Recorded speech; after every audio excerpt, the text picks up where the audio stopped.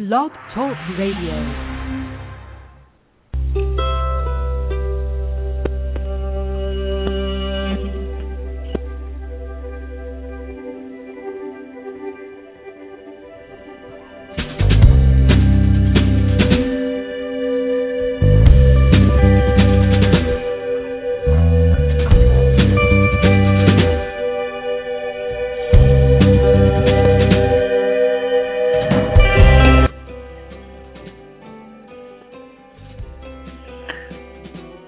Good morning, or good afternoon, or good evening, wherever you are. It is morning. We are live on Thursday, May 23rd, 2013. You're listening to The Mind Whisperer. My name is Michael Gordon. Welcome to the program for today. If you're tuning in for the first time, you're listening to The Mind Whisperer program on Blog Talk Radio, a show about spiritual psychology for daily life. And on today's program, we are looking at phobias. What are phobias, and how can we understand and resolve phobias in our lives? Well, welcome to the show today. If you're listening into the podcast version on iTunes, or perhaps you're listening to the archives here on Blog Talk Radio, I appreciate you listening in. All of our shows are archived for your listening perusal and pleasure. We have a wide range of subjects here on the program, and you can call in at any time if you are listening in live at 347-945-7891. That's 347-945-7891, and we also have an online chat forum. And we also have a Facebook page, which is /The Mind Whisperer. And you'll find the links to our Facebook page, our Twitter account, everything here on the host page on Blog Talk Radio. We are steadily gaining popularity on the show, and very excited about that. And just want to mention that we're always looking for guests and guest interviews and your participation in the show, and would love to bring the show on the road and podcast from your city, and perhaps we can do a forum or a discussion or a public talk on any of the subjects that are presented on the show here, or even a workshop or seminar. So straight to the topic today, phobias. I think in some way we all experience minor phobias in our lives, no matter how together we are in many other ways, and calm and capable. Phobias are something that really represent anxiety and fear. Now, in the description to today's show, I brought up the 1970s hit by Jim Stafford, "I don't like spiders and snakes, but that ain't what it takes to love you." It was a big hit for Jim Stafford back then. And interestingly enough, recent research is showing that phobias of spiders and snakes, in fact, may be genetically, or I should say, may be wired into our DNA. In fact, that they're sort of a hereditary leftover in an evolutionary sense, because spiders and snakes represent a primal fear as a threat. Those particular species, they're so prevalent in our collective consciousness, as Carl Jung would said, and also across different cultures and mythology and iconography. You can see spiders and snakes in particular have very potent force in our psyche. And that may be wired in, as I said, more on a more primal level of fear and protection. But what's going on when we're afraid of things that aren't really I won't say predator, but a reptilian or arachnophobia kind of fear of potential death or something that can harm us? What if it's something more contemporary, more modern, more technological, more irrational in that sense? And this is really what the definition of phobia is. It's something that might have had previously not had any impact on us, and all of a sudden we have this great fear response to it. And phobias are often about the anticipation of something happening rather than what happens in the moment. So take something like fear of a bridge, Fear of flying is a very common one. Fear of needles. And, what you'll find is, for example, with somebody who's about to get on an airplane and has, horrible fear of flying, is you can talk to them all about the safety statistics, and you can tell them that the pilots are, doing all their safety checks and nobody wants to die on the plane, and everyone's got a vested interest in having a safe flight, and there's a lot of protocols in place and maintenance, and it's a much safer mode of travel than any other travel, etc. And because it's an irrational, fear-based response, none of those rational responses or factual-based discussions will help a person in that moment because they are so overcome with fear. And it's what we call flooding. You're flooded with, neurochemicals and hormones, adrenaline, etc., that it's really kicking your system into that fight-or-flight response. But what is actually happening? Why are we associating that experience with such a primal fear? And why does even the anticipation of that event or that stimulus cause such an over-response in our system? Well, this is the interesting thing. So if you look at something like fear of flying, nobody's born afraid of an airplane because you may not have even been introduced to an airplane. So what happens is, in the initial phobic experience, a person may suddenly become anxious or fearful. There's something about the feeling of getting on a plane. Something happens in that particular moment. There's something going on in your life where you're a little more what we call hyper-aroused than you might have otherwise been. But what happens is kind of this Trojan horse-like effect. So suddenly you have this anticipatory anxiety.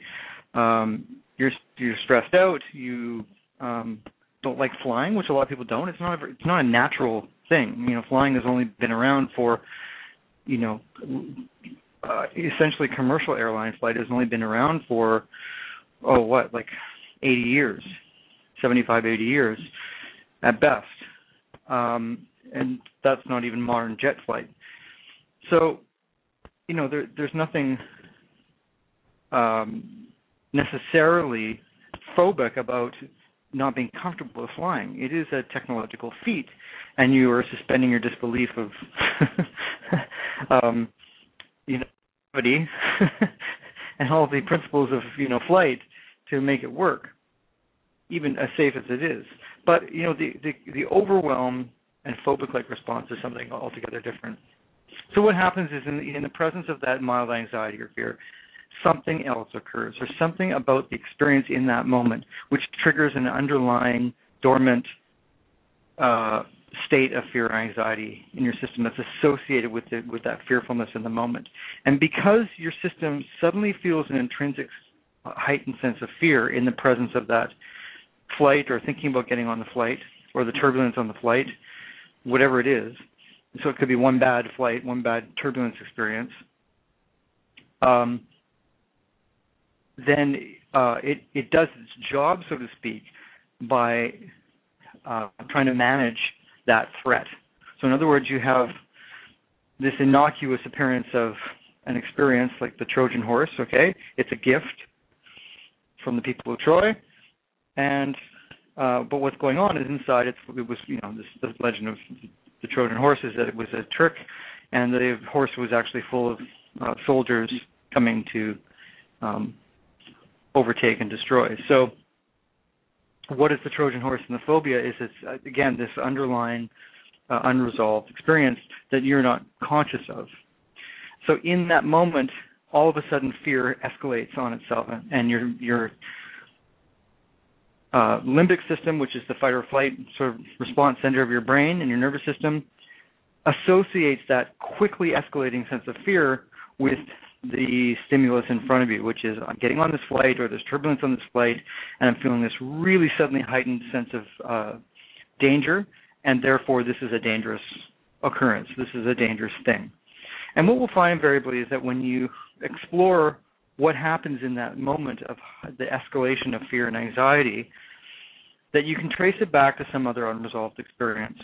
There's something about the quality of that experience that's associated with something that happened previously. So, for example, it could be the feeling of being powerless or out of control or danger. And without that previous experience being resolved, in fact, anything could really trigger that kind of a response in the present. But, some people habituate to a particular stimulus like a plane or a bridge or whatever. There's something about the vertigo-like experience of being up on heights or whatever it is. So fear can be a very complex and very disabling thing, and our system is designed to deal with the presence of fear to assess whether it's actually something that's a threat. The problem is that the brain doesn't distinguish between what it believes to be happening and what may actually be happening. So to the brain and our nervous system, and we're not really talking about our higher consciousness, we're talking about our animal-like control, fight or flight control center in the limbic region of the brain. It's assessing things on a very immediate level of threat and emotional memory. So the areas in the brain of that region, the amygdala and the hippocampus, which deal with emotional regulation and assessment and the recording of memory, the imprinting of memory, are going to very quickly assess things on that level. The problem is if they're already activated to a security danger response, then they're going to assess them in a very limited way. In other words, I know this feeling, I remember this feeling, this is a very dangerous feeling.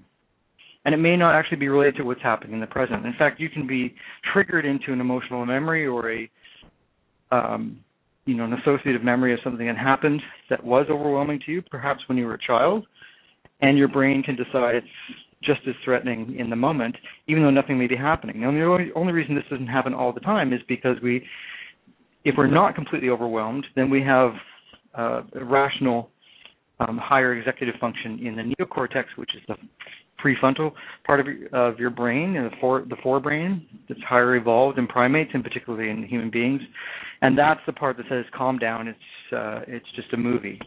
So if you're watching a movie, you've got to remind yourself it's make-believe, and you're, again, suspending disbelief. In other words, it's just a movie, but you kind of want to pretend it's actually real so that you can be thrilled and scared and et cetera. The problem is when that happens in an involuntary way, it's not so pleasant. In other words, if the movie is playing out in front of us and we are so worked up by it that we forget we're responding to a memory or something that actually isn't too threatening, then we experience it as totally life-threatening. So there we are staying on the plane, or the plane is taxiing and the engines are roaring, and all of a sudden we are absolutely in the movie that we're going to die. And so you can calm yourself as much as you can, and you can sedate yourself in that moment, but nothing is going to override our intrinsic design and that security response system of the brain and the psyche. It's very complex and very interactive, and it wires in on every level of our physiology and our consciousness.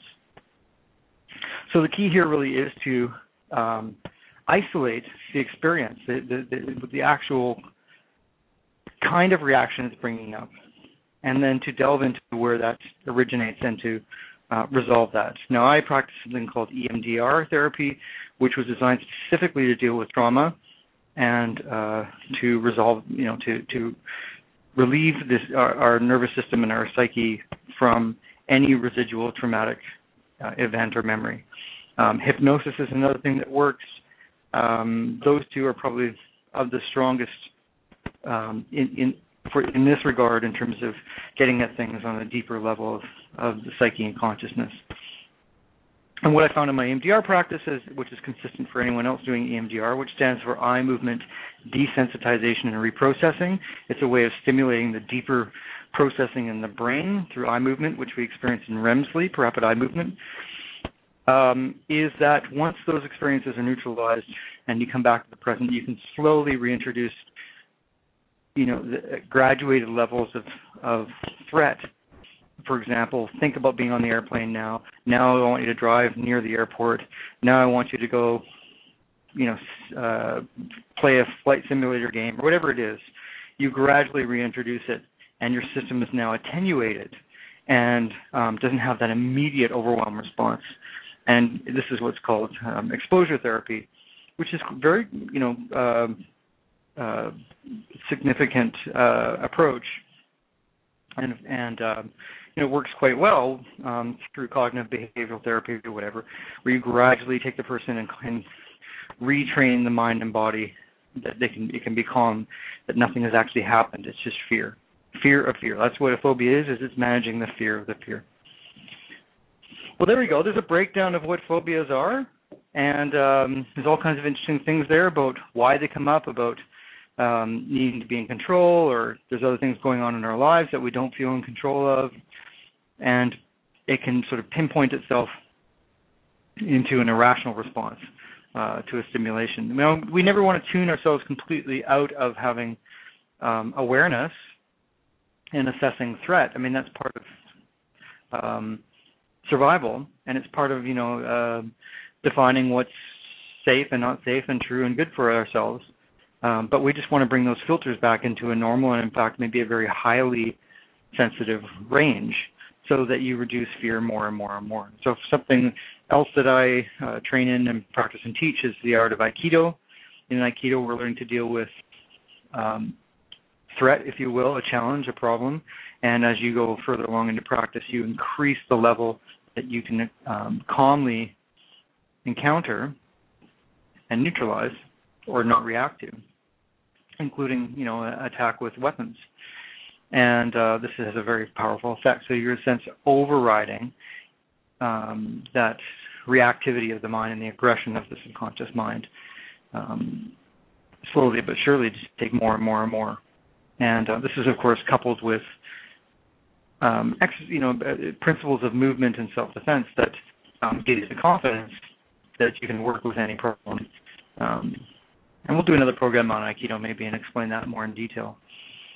But that's not to say that problems don't exist or you don't want to respond to someone trying to attack you or kill you. That doesn't mean that you just blithely say, oh, that's no problem. It's just dealing with it as calmly and as minimally as possible. So, again, a little bit of anxiety or fear is not necessarily a phobia. But if it gets a hold of you and prevents you from doing things that you want to do, then we have a problem. Well, thank you again for tuning in. It's been my pleasure to host the program again for you today. My name is Michael Gordon. We've been talking about phobias today here on The Mind Whisperer. You can go back and re-listen to this program, send a link to a friend, help spread the word. I hope this has been a benefit to you. And you can take this information into your life and maybe just, reassess some maybe trivial phobias in your life or not so trivial phobias and have a little bit more courage to deal with them and get the help you need to overcome them. Be well, and we'll see you next time on The Mind Whisperer.